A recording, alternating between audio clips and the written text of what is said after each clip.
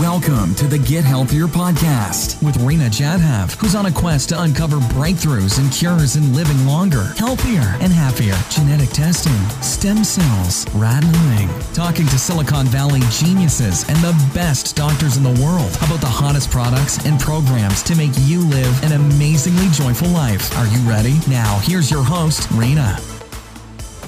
Hey everyone, it's Rena Jadhav here from Health Boot Camps, and today it is my true honor to have with us a brilliant physician, best-selling author, creator of the famous scientifically backed program to reverse heart disease through diet and lifestyle, Dr. Dean Ornish. Dr. Dean, welcome. Thank you. It's a great pleasure to be here. Definitely share a little bit more about you. Now, Dr. Dean Ornish is also the president of the nonprofit Preventative Medicine Research Institute in Sausalito. But you know what he's most famous for?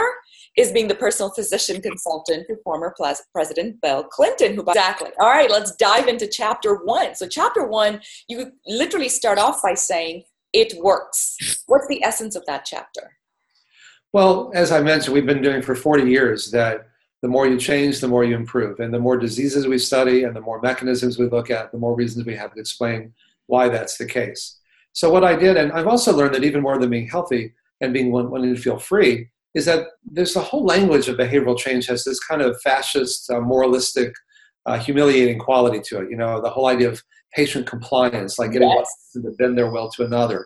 Or, you know, if you go on a diet, chances are you're going to go off a diet. And then you have all that shame and guilt and anger and humiliation, which are really much more toxic than the food itself. And so what I realized is that, you know, instead of making this a diet, it's just a way of eating and living. So, you know, food is just food, but some foods are healthier for you than others. So I categorize foods from the most healthy, what I call group 1, which are basically the whole foods plant-based food, to group 5, the most unhealthy, which are the foods that are high in animal protein and sugar and things like that, and groups 2 through 4 intermediate. And so it's a personalized diet, not based on what I'm telling you to do, but rather you decide how much you want to change, how quickly, how many things. We support it, we track it. If that degree of change is enough to accomplish your goals, great. If not, do more. It's radically simple. So you can't fail. Because if you indulge yourself one day, it doesn't mean you cheated or you failed or you're bad or all those pejorative words. It's eat healthier the next. If you don't have to exercise one day, do a little more the next. Do what you like, and you know it's going to be much more successful that way. All right, chapter 2. Why does it work? It works because these different chronic diseases share very similar chronic underlying mechanisms. And they're all influenced by the diet and lifestyle choices that we make each day, and to the degree that you make them. And so the more you change, the more you improve. And then it comes out of your own experience so that you don't have to wonder if it's true. You can actually see that. So let's say you wanted to lose 10 pounds or get your blood pressure down 10 points or get your cholesterol level down 50 points or whatever it happens to be. So you can say, and so I'd say, what are you eating now? Well, I'm eating mostly unhealthy stuff. Okay, instead of saying, well, here's your diet, and then they have that pushback because now I'm feeling control, is to say, okay, how much are you willing to change? It's like, oh, no one's ever asked me that before. Oh, I don't know, I'll eat less sugar, eat less red meat, and more fruits and vegetables. Great. How much exercise are you doing now? Not that much. How much are you willing to do? Oh, I don't know, I'll walk 20 minutes a day. Great. How much meditation and yoga are you doing? 0. How much are you willing to do? Oh, I'll meditate 10 minutes a day. Great. How much love and support do you have in your life? Well, not enough. Okay, well, what are you willing to do? Well, I'll spend more time with my friends and family. Great. So we track it and we see how you do it. So after a month or so, let's say you wanted to lose 10 pounds and you lost 6. You want to get your LDL cholesterol down 50 points, it came down 30. You say, great, look how much you've improved. You're on the right track. Now, if you do even more, you're going to get the rest of the way. Now, that's different from someone who's got a life-threatening condition and needs to reverse it. Then you really do have to be pretty strict about it. But even then, by imbuing those choices with meaning, we're finding, paradoxically, we're actually getting bigger changes to more intensive lifestyle changes than the modest ones, which sounds counterintuitive because most people think, oh, I can get my patients to take their statins, their cholesterol-lowering drugs. There's no way they're going to change their lifestyle. It's too hard. But most people are not taking their statins. You know, 30 to 40% of people are taking them after 6 months to a year. 25% of people never even filled the prescription for them. And statins are of proven value if you have heart disease, so why aren't people taking them? And the reason is that they're fear-based. Yeah. Take this pill, the doctor says, it's not going to make you feel better. Hopefully it won't make you feel worse to prevent something really awful from happening years down the road that you don't want to think about, so you don't think about it. But when you make your lifestyle changes, if you really make big changes, because these underlying biological mechanisms are so dynamic, most people find that they feel so much better so quickly. It reframes the reason for making these changes from fear of dying, which is not sustainable, to joy and pleasure and love and feeling good, which are. Well, I have an insight on why people don't fill prescriptions, because I never filled my prednisone prescription. And it's because if I filled it, it meant I had given up, that I was choosing this Band-Aid. And as I had been told, I may be on it for life. Yes. So I looked at that prescription a whole bunch of times because I was told, you know what? Just a couple of these and boy, every symptom will be gone. And yeah, of course, there's, here's this long laundry list of side effects. Yes. Well, yeah, I could never fill it. And I think that's why a lot of people don't fill the statins, because it's... Well, you're right. And the same thing is, why people, if you have to take a medication 2 or 3 or 4 times a day for the rest of your life, every time you take it, it reminds you that you're sick. Exactly. And the doctor says, you're going to take these forever. Now, what we've learned is that if you turn off the faucet, if you treat the cause, that the need for drugs and surgery is often greatly reduced and often eliminated. So under your doctor's supervision, let's say you have high cholesterol. Say, okay, let me try changing my lifestyle and make big changes. We found, for example, a 40% average reduction in LDL cholesterol, comparable to what you get with drugs, but the only side effects here are good ones, And so ask your doctor, can you start to wean me off these medications? And then as you start to be able to do that, you not only do you get the benefit of not the side effects and the cost, but it reminds you, for the reasons you're talking about, hey, I'm really getting better. I don't need as many of these pills. And that's a really powerful, virtuous cycle that people get into. Chapter 3, how it works. It works because these underlying mechanisms that we've talked about are all influenced by diet and lifestyle choices to the degree that you make them. And so as you begin to change your lifestyle, you start to feel better. And every metric that we look at objectively gets better as well. And then you get into this mindset of saying, oh, I really can do something about this. And I start to feel better. I mean, let's take someone who's got chest pain due to heart disease, angina. And as they start to make these changes, their angina starts to go away. And like, oh, wow, I can walk across the street without getting pain. I can make love with my spouse. I can play with my kids. I can go back to work. And then it's like, okay, well, I like eating cheeseburgers, but not that much, because what I gain is so much more than what I give up. Because these mechanisms are so dynamic, it's not about preventing something bad from happening, years down the road. It's not about living to be 86 instead of 85. That doesn't really motivate most people. It's about, I can feel much better very quickly within days and certainly within weeks because I'm making these changes. What I gain is so much more than what I give up. And that's what makes it sustainable. I love that. All right, next chapter, chapter 4, you are unique. So what's the essence of that? Well, it's unique in the sense that, some people are willing to make different degrees of lifestyle change. Yes. But one of the things that we've actually learned is that with all this interest in personalized medicine and so on, that it wasn't like we found there was one diet and lifestyle program for reversing heart disease, another one for reversing prostate cancer, or for getting your cholesterol, your blood pressure, your blood sugar, your genes, your telomeres, your angiogenesis. It was the same for all of them. And the more people followed it, the more they improved at any age. So there are individual differences. Some people, for example, can metabolize dietary sugars better than others. Mm-hmm. But as it turns out that if you're not eating that much sugar anyway, then those differences don't matter so much. And so even though, we like to think that our individual differences are really so much different than everyone else's, we found that these same lifestyle changes can actually benefit almost everyone. And to the degree that you make them, there's a corresponding benefit. Now, what's personalized in the spectrum is that you decide how much you want to change. So, you say, okay, I'm willing to make this degree of change, but not that. And to whatever degree you make a change, there's going to be a corresponding benefit, which hopefully will then motivate you to make even bigger changes, which is different than if you're actually trying to reverse a life-threatening condition. But even there, we found it was the same program that could reverse all these different conditions. And you find this in other countries. Let's look at Asia. 50 years ago, heart disease was, and most forms of cancer, chronic, colon cancer, which you dealt with, prostate, breast cancer, were as rare there as malaria is here. Yes. And over the last 50 years, they started to eat like us and live like us and now die like us. Yes. But their genetics are there. They have a very wide diversity of genetics, just like we do in this country. And yet those diseases were very low because everybody pretty much was eating diets that were low in fat, low in sugar, low in animal protein, as well as they had a lot of social support. They were exercising and they had some kind of spiritual basis in their lives. And so, from Dan Buettner's Blue Zones work, we find those kind of commonalities you find everywhere. So even though their genes were different, they didn't get expressed until they started to eat more of a Western diet and lifestyle. Absolutely. And so to the degree that people are willing to move in this direction, we find there's a corresponding benefit. And so I put red meat in group 5, chicken in group 4, fish in group 3, plant-based foods that are higher in fat in group 2 and lower in fat in group 1. So all of these things, it's not, there's this big debate, it's not, low fat is dead, it's all sugar. Americans are totally less fat, we're fatter than ever, it's not, it's all sugar. Well, it turns out we may have been told those things, but I went to the U.S. Department of Agriculture database, which actually tracks the entire U.S. food supply.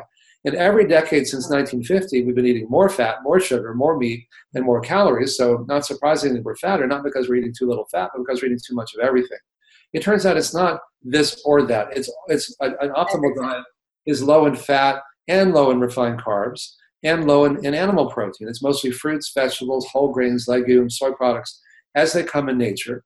And the same is true for these other things. I debated Dr. Atkins a number of times before he died of heart disease. Yes. And so what's important is not just weight loss or one thing, but what's happening to your arteries, what's happening to your health. And when you go on the Atkins, or I really thought that would be over after he died, but then became as the paleo and ketogenic diet and all these things. And they just, it's just telling people what they want to hear. They're telling people that bacon and sausage are health foods, and they're not, And there was an article in the New England Journal of Medicine a few years ago by Stephen Smith, and he said, what actually happens in your arteries on different diets? And on a whole foods plant-based diet, they're essentially clean. On a standard American diet, they're partially clogged. On an Atkins, ketogenic, paleo, whatever the latest iteration of that is, they're severely clogged, even if they lose weight, even if their cholesterol and blood pressure aren't that different. And so it's important that when people are assessing how they want to eat and live, that they not only look at these so-called risk factors like cholesterol and blood pressure and weight, what's actually happening to your health itself. And that's why in our studies, we're not just looking at risk factors, we're looking at the actual underlying disease process. And we're finding that the arteries the blood flow improves after a month, after 1 year, the arteries are less clogged, after 5 years, or even more improvement, even less blockages. The same is true for their prostate cancer, their diabetes, these other conditions. The more you change, the more you improve at any age. And I think it's back to, our culture kills. We've created this industry, this machine that churns out fads and diets with different names, different titles, then invests millions of dollars, finds doctors to propose, to support, to, give the media the attention that these diets need in order to sell more of these diets. And so we're living in this sort of perpetual cycle of diet failure, and again, sickness and obesity. And I feel like until each of us starts to pull back from it and no longer react to the new cool fad diet that's helping so-and-so lose 20 pounds in 2 days, or the usual crazy advertisements that we see, we're just going to continue in this spiral, this downward spiral. And so I think the point you're making is we have to stop being a culture of extremes and a culture of fads and come down to just being in balance. Because I think if we just lived a normal life the way our ancestors lived, heck, when I say ancestor, I mean my grandparents. Yeah. You just kind of... extremism is in the eye of the beholder, of course. Some people would say that eating a whole foods plant-based diet is extreme. I don't. That's the way that most of the world ate until they started to get enough. The word is overindulgence. Yeah, it's follow the money. If you're a magazine right now, look what happened to Time Magazine. It used to be the #1 magazine in the world, and now it's almost on the trash bin. Yeah. Because of these disruptions in those areas. But medical journals are no different. They have something called the impact factor. And the more an article is picked up in the general media, the more impact it has. So like the New England Journal of Medicine and JAMA are among the highest impact factors, and Lancet, because they publish articles that the headlines pick up. But unfortunately, sometimes they publish studies that are really badly done just because they're provocative, like saturated fat isn't bad for you, or meat is good for you, or those kinds of things. And if you actually, there was one study that came out in the British Medical Journal that said that, let's take this study. They said saturated fat, not bad for you, okay? And they actually looked at the data two ways. One way was the so-called adjusted data, where they actually kind of manipulated the data. They, if you're eating a lot of cholesterol, they adjusted the saturated fat, but since they go together, kind of cancel each other out. But with the unadjusted data, the raw data, which is to me the most accurate because you haven't finagled with it, they actually did find that saturated fat was associated with heart disease, diabetes, prostate, breast, colon cancer, et cetera, all the way down the line. And that didn't even make it into the abstract. So because they knew that if they had something provocative, it would be picked up worldwide, which it was, even though it ends up harming people with information that can really damage them.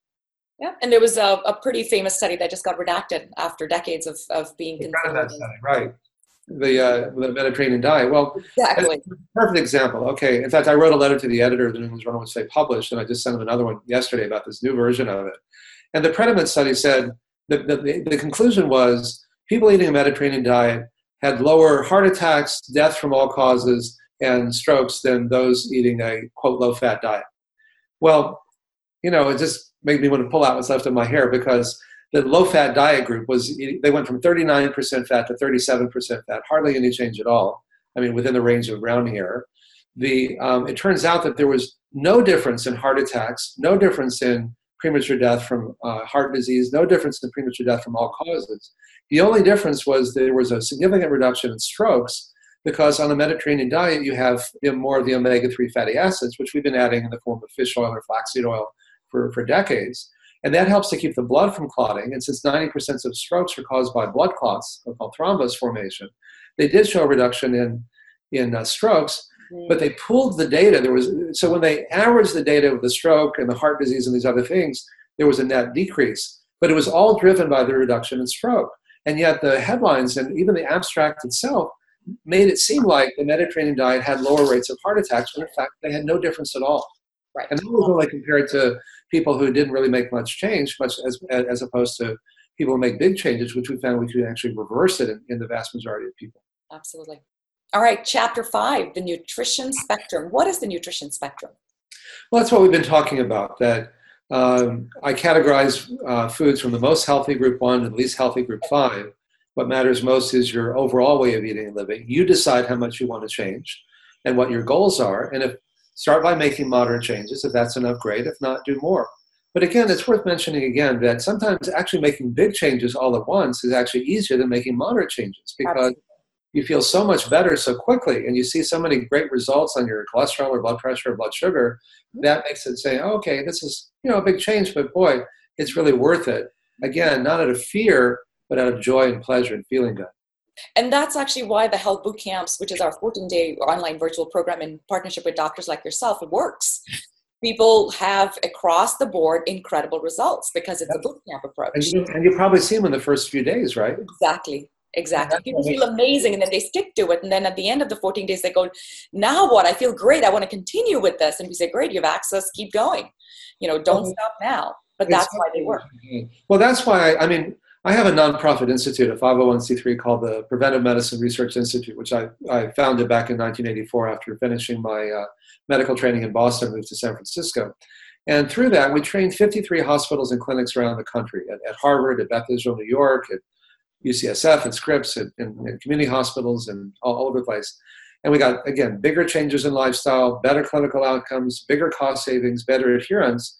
But some of the sites closed down, and they said, this is the best program we've ever had like this, but we have to close it down because you don't have insurance and Medicare reimbursement. And so that was the painful message, is how so much of healthcare, which is really often disease care, is because of, all about the Benjamins, as the rappers would say, or follow the money.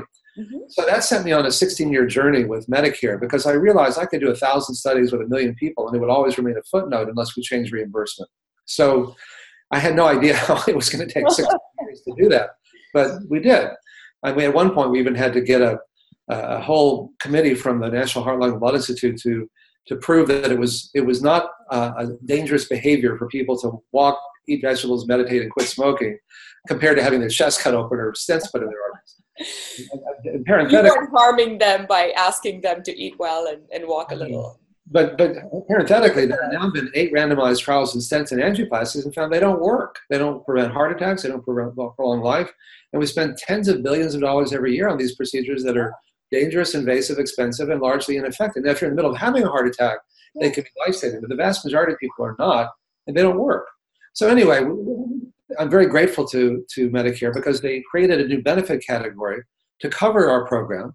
And so I've been working with a company called Sharecare to train hospitals and clinics and physician groups around the country. And it's working. Again, we're getting bigger changes in lifestyle, better clinical outcomes, bigger cost savings, better adherence. But because it's reimbursed at a fairly high level, it enables doctors to make a living doing this. And they're not really spending most of their time doing it. It's the doctor is the quarterback, but he or she is working with a meditation teacher, an exercise physiologist, a registered dietitian, a nurse, and they work together as a team. And the doctor oversees that, but he or she isn't spending much of their time doing it. The Medicare is going to pay for they are paying for 72 hours of training, not just a 10-minute visit where you don't really have time to talk about much. Right. But so people come twice a week for 9 weeks. So they get for 4 hours at a time. It's a lot. An hour of exercise, an hour of stress management, an hour of a support group, and an hour of a group meal with a lecture. And after they finish their 9 weeks, their 72 hours, they continue to meet just like we're doing today with Zoom, a video conferencing. So the 1 hour they can say, okay, every Thursday from 5 to 6, we're all going to have our support group, which is really what enables to get such high levels of adherence. So, as you've experienced, when people go through a boot camp, they have these incredible experiences and transformations. And now by meeting once a week virtually, we can sustain that so that, 85, we're finding that 94% of these 72 hours are completed, which is ridiculous. And a year, even though it's only 9 weeks long, a year later, 85 to 90% of the people are still following the program in every site that we've trained around the country. That's remarkable. Remarkable. Congratulations to you for sticking through the 16 years, because it's a long haul. All right, next chapter, chapter 6, the stress management spectrum. What is the stress management spectrum? It's the same idea. The more you meditate, the more you do yoga, the more you improve. So you decide how much to do it. And, it improves you in a number of ways. One is you manage stress better. Your fuse gets longer. Things don't bother you as much. So people say things like, they didn't change, but I did. You can do the same job, the same family, the same work environment, the same home, and yet you react to it in different ways. Just like when you're tired and run down, your fuse is shorter, and little day-to-day aggravations can often be the most stressful. Things just don't bother you as much. It's not like you have to hold it in or explode. It's like, and then you can actually function at a much higher level to deal with whatever needs to be done. But also, as we talked about earlier, it quiets down your mind and body, so you experience more of an inner sense of peace and well-being, which you can then, remain very grounded in even when you're very busy out there. And if you take it even further, it gives you that direct experience of interconnectedness, that on one level we're separate, on another level we're already interconnected. And there was a wonderful study that was done by Nicholas Christakis at Harvard, where he found that if your friends are obese, you're 45% more likely to be obese yourself. If it's your friends' friends, it's 25%. If it's your friends' friends' friends, you're 10% more likely, even if you've never met them. That's how interconnected we already are. And it's not just obesity, it's depression, it's pretty much everything. Yes. So the support groups that we have, which we'll talk about in a moment, are designed to recreate that sense of intimacy. That intimacy is really healing. Even the word healing comes from the root to make whole. Yoga comes from the Sanskrit to yoke, to unite, union. These are really old ideas that we're rediscovering. And, 50 years ago, there's been a radical shift in our culture in the last 50 years ago. 50 years ago, people had an extended family they saw regularly. They had a job that felt secure. They had a church or synagogue they went to regularly. They had an extended family that they saw regularly. And today, many people don't have any of those things. Okay. And the thing that happens when you have an extended family or a neighborhood with 2 or 3 generations of people that you grow up with is that they know you. They don't just know your Facebook profile. Exactly. In fact, there was a study that came out last month that showed that the more time you spend on Facebook, the more depressed and sick you get. And the reason is because it looks like everybody has this great life but you. It's like, because people don't post like, oh, I was suicidal when I was 19, or oh, my son's on heroin, or these dark stuff, or gosh, I have all these self-doubts. It's like, here I am at the front of the Eiffel Tower, here I am with my perfect life and my perfect family, and they're like, what's wrong with me? And so it's like James Cameron, the legendary director in Avatar. It's like, I see you. It's not, which is really an African Zulu proverb. It's like, what it means is not, I don't just see your Facebook profile or your bio sketch. I see you. I saw you grow up. I saw you messed up. I saw when you were doubtful. I saw when you broke that window. I saw when you were so distraught over everything. And I'm still here for you. Yes. So our support groups are designed and really do replicate that. We create a safe environment where people can let down their emotional defenses and just be open and authentic with each other, and to focus on their feelings and communicating their feelings, because it's really our feelings that connect us. And it's so easy to make, oh, that sounds so touchy-feely, and I used to get defensive and say, oh, no, look at our PET scans and our angiograms. One day I said, you know what? It is touchy-feely. That's what makes it work so well. We are touchy-feely creatures. We're creatures of community. And bringing people together in a safe environment where they can let down their defenses. Like, again, it's not that you shouldn't have defenses, But if you have nowhere that feels safe enough to be open and authentic, and no one that you trust enough to do that with, then those, in a sense, those walls are always up. And if they were always up, they isolate you. And if they isolate you, you're more likely, ironically, to get sick and die prematurely. Absolutely. And so many people in our culture have no one to do that with. And so when they can go into a support group, it's incredibly transformative. And then they can see how good that feels and then take that back into their other relationships and make them more intimate. And to that extent, they become that much more healed. And it's all about finding your tribe. I mean, that's a big part of what we do at Health Boot Camps is we help you connect with a tribe so you can grow together, bond together. And we actually do daily life calls that are free. So once you join the tribe every day, you can just jump on a free call and catch up with others, ask your questions, because to your point, there is nothing available today that gives people that level of support and care. So there is now through what you're doing and through what we're doing with our programs that we're training around the country. Exactly. And so often people say things like, oh, having a heart attack was the best thing that ever happened to me. I remember the first time I heard that, I was like, what, are you crazy? And they say, no, that's what it took to get my attention. And so often when people are sick, we're just trained to literally or figuratively bypass the problem or numb it or kill it, as opposed to saying, okay, there's an opening here. Because change is hard, but if you're in enough pain, suddenly the idea of change becomes more appealing. And then as you make these changes, the pain gets better, not just the physical pain, but the deeper depression and loneliness and isolation. Absolutely. That becomes the doorway that we're trying to change medical education so that people, when we're trained as doctors or other healthcare professionals, can see that suffering as a way, as an opening, as a doorway for helping people. Leonard Cohen said, the cracks are where the light comes in. It's that idea. Conventional doctors giving up on me and saying, we don't know what to do with you, take prednisone, was the best thing that ever happened to me because it brought me here. So I'm one of those people who says getting this sick and not figuring out how to resolve it and being forced to figure it out on my own was absolutely the best thing that ever happened to me. Well, now people don't have to do it on their own because they've got you and they've got me and other people out there doing this work. Absolutely. You shouldn't have to do it on your own. All right, next chapter, guided meditations. What's that all about? Well, meditation can be used in a number of ways. One is just repeating a sound. And when you meditate, you can focus your awareness. And anytime, mental energy is really no different than any kind of energy. Einstein showed that energy and matter were interconvertible. That's what E equals MC squared is all about. And so when you focus something, you gain more power. Just like a laser is focused light, you can burn through steel, or a magnifying glass, you can focus the sun's rays and, burn a piece of paper. And so when you focus your awareness, your mind has a bigger impact on your body, for better and for worse. Oftentimes people are focused when they get angry. That's one of the reasons why anger is such a powerful risk factor for heart disease and so many other conditions. But if you can bring your mind to a more neutral or peaceful focus, which is what meditation can be, and there's certain sounds that people meditate on that have been found to be soothing. It's like if you hum to your kid, almost intuitively. They're like Om, or Amen, or Salam, or Amin, or Shalom, or whatever. These are words that are often translated literally to mean peace. And so when we teach people to meditate in a guided meditation, it's like bring your awareness to a sound and repeat the sound. So it'd be like Om, or even the word one, one, if you want something more secular. Then when you run out of air, do it again. That's all meditation is. And when your mind wanders, as it always does, everyone's does, even the Dalai Lama's mind wanders, just not as much as mine does, just bring it back over and over again. And so when you do that, your mind begins to quiet down, and you begin to experience more of that inner sense of peace and joy and well-being, and to realize that's our natural state. Yes. And so as we talked about earlier, it's not that you have to get it, it's you just have to stop disturbing it. And then to remind yourself that you've already got that. If you take it even further, it gives you that direct experience, as I mentioned earlier, transcendence. But also something we didn't talk about, which is really important, is that we all have our own inner teacher, our inner wisdom, our inner guru, our inner whatever you want to call it.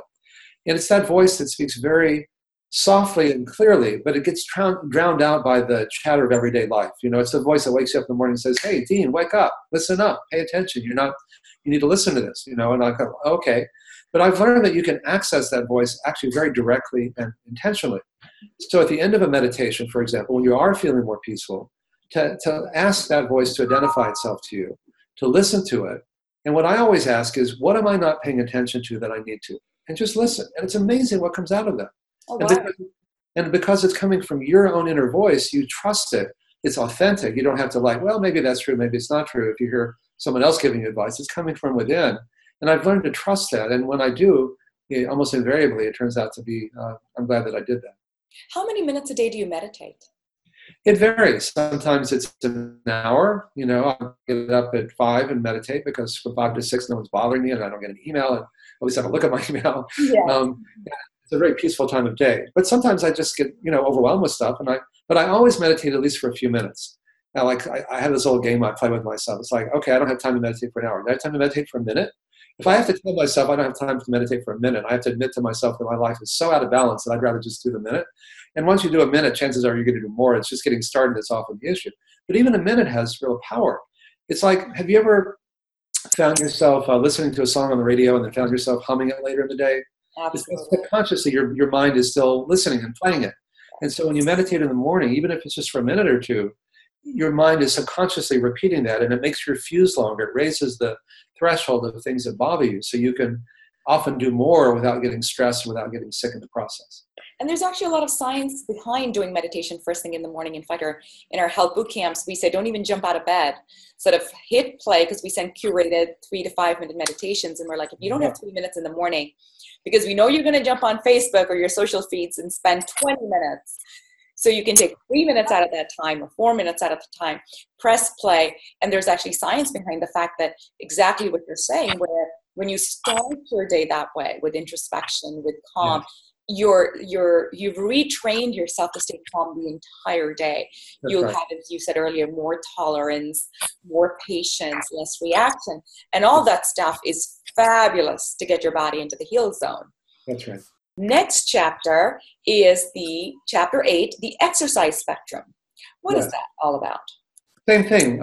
Do what you like and do it often. I've learned that it's not, exercise is a perfect example of what we were talking about earlier. It's not like you have to do one kind of exercise to reverse or prevent heart disease, a different one for diabetes, et cetera. It's the same for all of them, because exercise is also addressing each of these underlying mechanisms that we've been talking about. And so what I tell people is, there's aerobic exercise like walking or running. There's strength training where you do resistance bands or lift weights. And there's flexibility exercises. So I ask people to do some of all three, but pick ones that you like. If you like it, you'll do it. It's as simple as that. And we all know that exercise is good for us, but the more studies that come out just show it's even better than you might realize. You can actually grow so many new brain neurons through a process called neurogenesis after just walking for half an hour a day for a couple months, that your brain can get measurably bigger. And particularly those parts of your brain that you want to get bigger, like the hippocampus that controls memory. So often when people get older, they say, like, what was that person's name and where did I leave my keys and so on?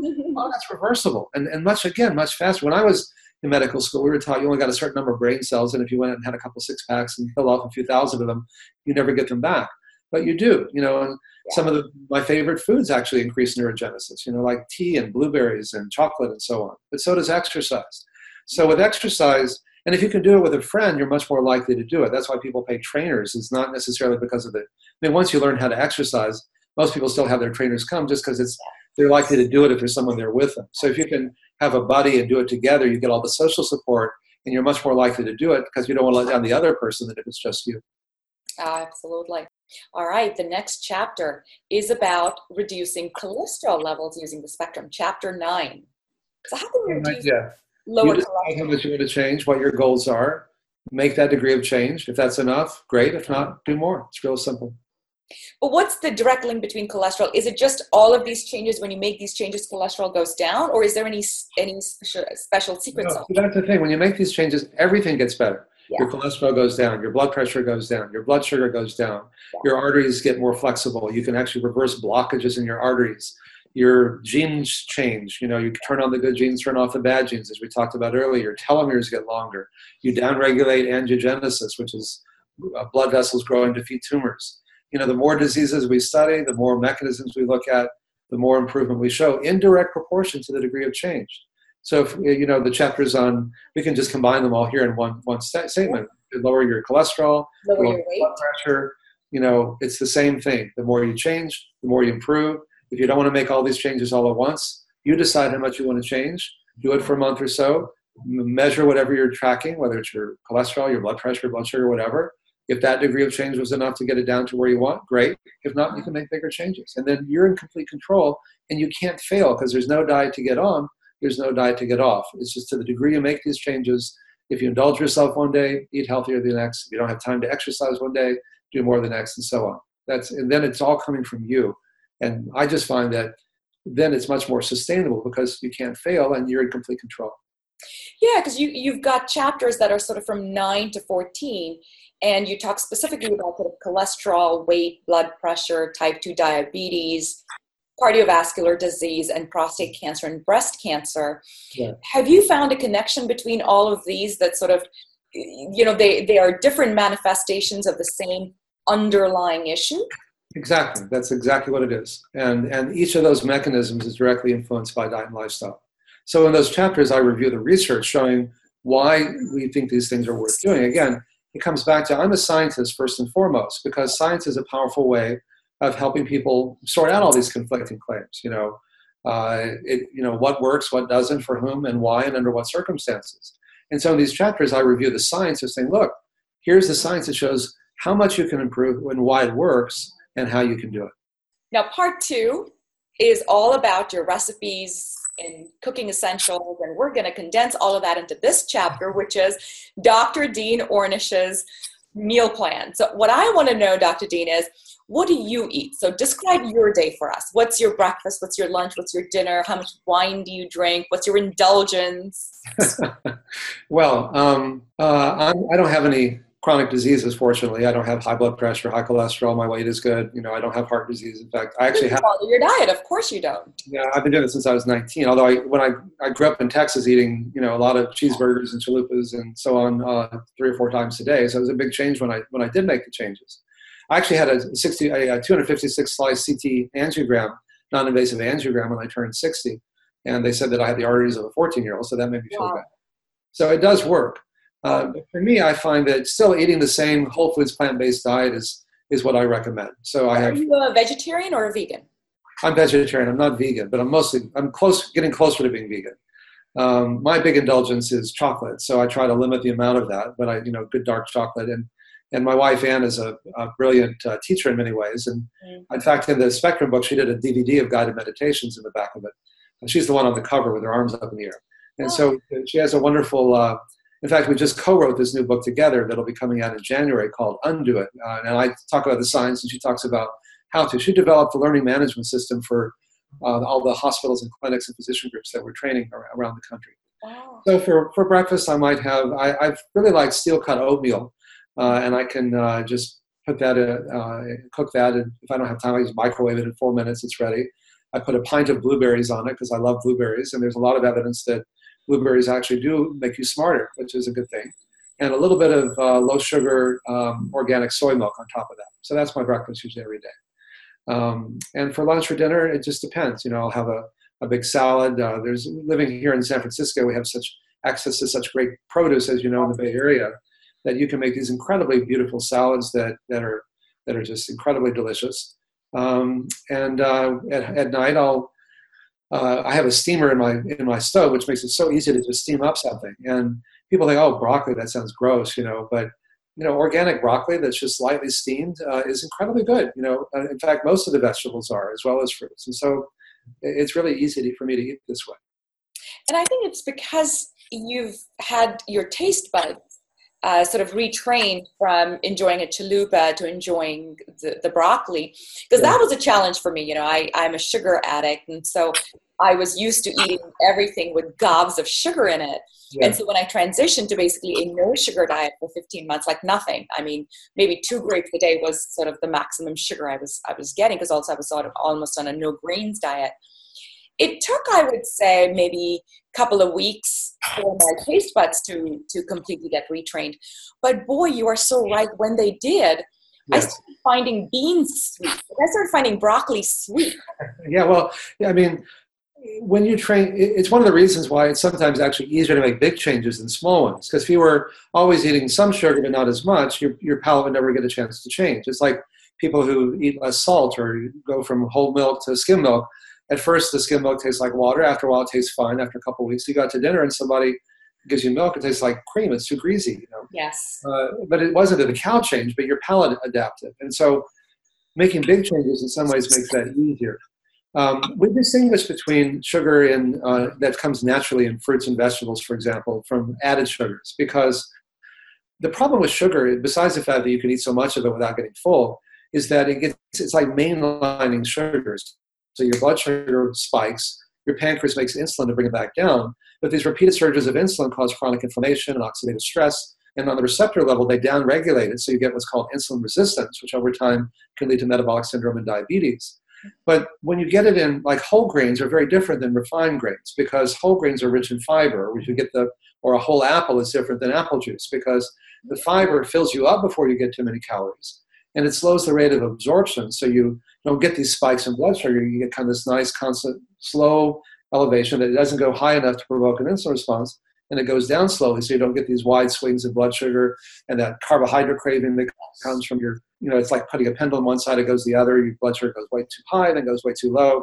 So in our program, we don't eliminate carbs at all. In fact, it is mostly carbs, but they're good carbs. They're fruits, vegetables, whole grains, legumes, soy products in their natural form, which are generally rich in fiber. And even if you eat some of the foods that have a higher glycemic index, most of the time people are eating them as part of a meal, and it's the overall glycemic index, how quickly your blood sugar is absorbed, that really gets affected. And so I find that makes it much more sustainable. And plus, there are literally hundreds of thousands of protective substances in fruits and vegetables and whole grains and legumes, phytochemicals, bioflavonoids, carotenoids, retinols, isoflavones, genistein, lycopene, on and on, that have anti-cancer, anti-heart disease, and even anti-aging properties. And the last thing I want to say about that is that I know we have a difference of opinion on this, but there's more and more evidence coming out that animal protein itself is really harmful, independent of the whole fat versus carbs thing. One study came out in Cell Metabolism that found that people who had a lot of animal protein had a 75% higher risk of premature death from all causes, and a 400 to 500% increased risk from prostate cancer, breast cancer, colon cancer, diabetes, heart disease, and stroke. And Walter Willett and his group at Harvard, when he looked at 365,000 people in the Physicians and Nurses Health Study, found the same kinds of changes. So animal protein is inflammatory.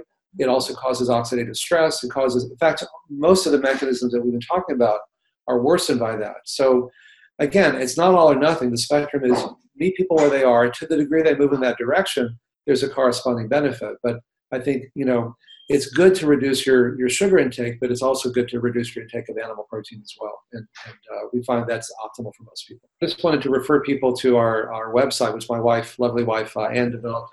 It's just ornishmyname.com. Everything on there is free. Lots of recipes and science and information about what we're doing. So again, it's all about raising awareness and giving people the support they need. Dr. Ornish, thank you so much for this incredible insights, for your amazing books. You have a new book coming up, and we are going to be doing an interview. So for those of you, stay tuned. We're definitely going to be doing an interview that's focused on Dr. Ornish's new book that's going to come out. But give us a little teaser. What's the book about? What's the big aha? Well, the book is called Undo It, and it's a riff on Just Do It, of course, but also my teacher who said, "What are you, a Hindu?" And he said, "No, I'm an undo." But it's basically the idea that we've been talking about here, that with all this interest in personalization, it's the same lifestyle changes that can prevent and reverse all of these major chronic diseases, and why, and what ties it all together. It'll be coming out in January of next year. Really looking forward to it. Thank you so much. For the rest of you, make those changes. They're not that hard to make. They just seem like they're hard to make. So check out Health Boot Camps. Please check out Dr. Ornish's site. We're going to put a lot of links, a lot of stuff that's free as well. So make sure you check out the show notes and check out Dr. Dean Ornish's diet. Thank you so much. Great pleasure. Thank you for raising so much awareness in the world. That's a wrap. Share your love with a 5-star review and get show notes at healthbootcamps.com. Connect with us on Health Boot Camps Facebook and Twitter. Also, don't forget to check out other great interviews and subscribe to the Get Healthier podcast today.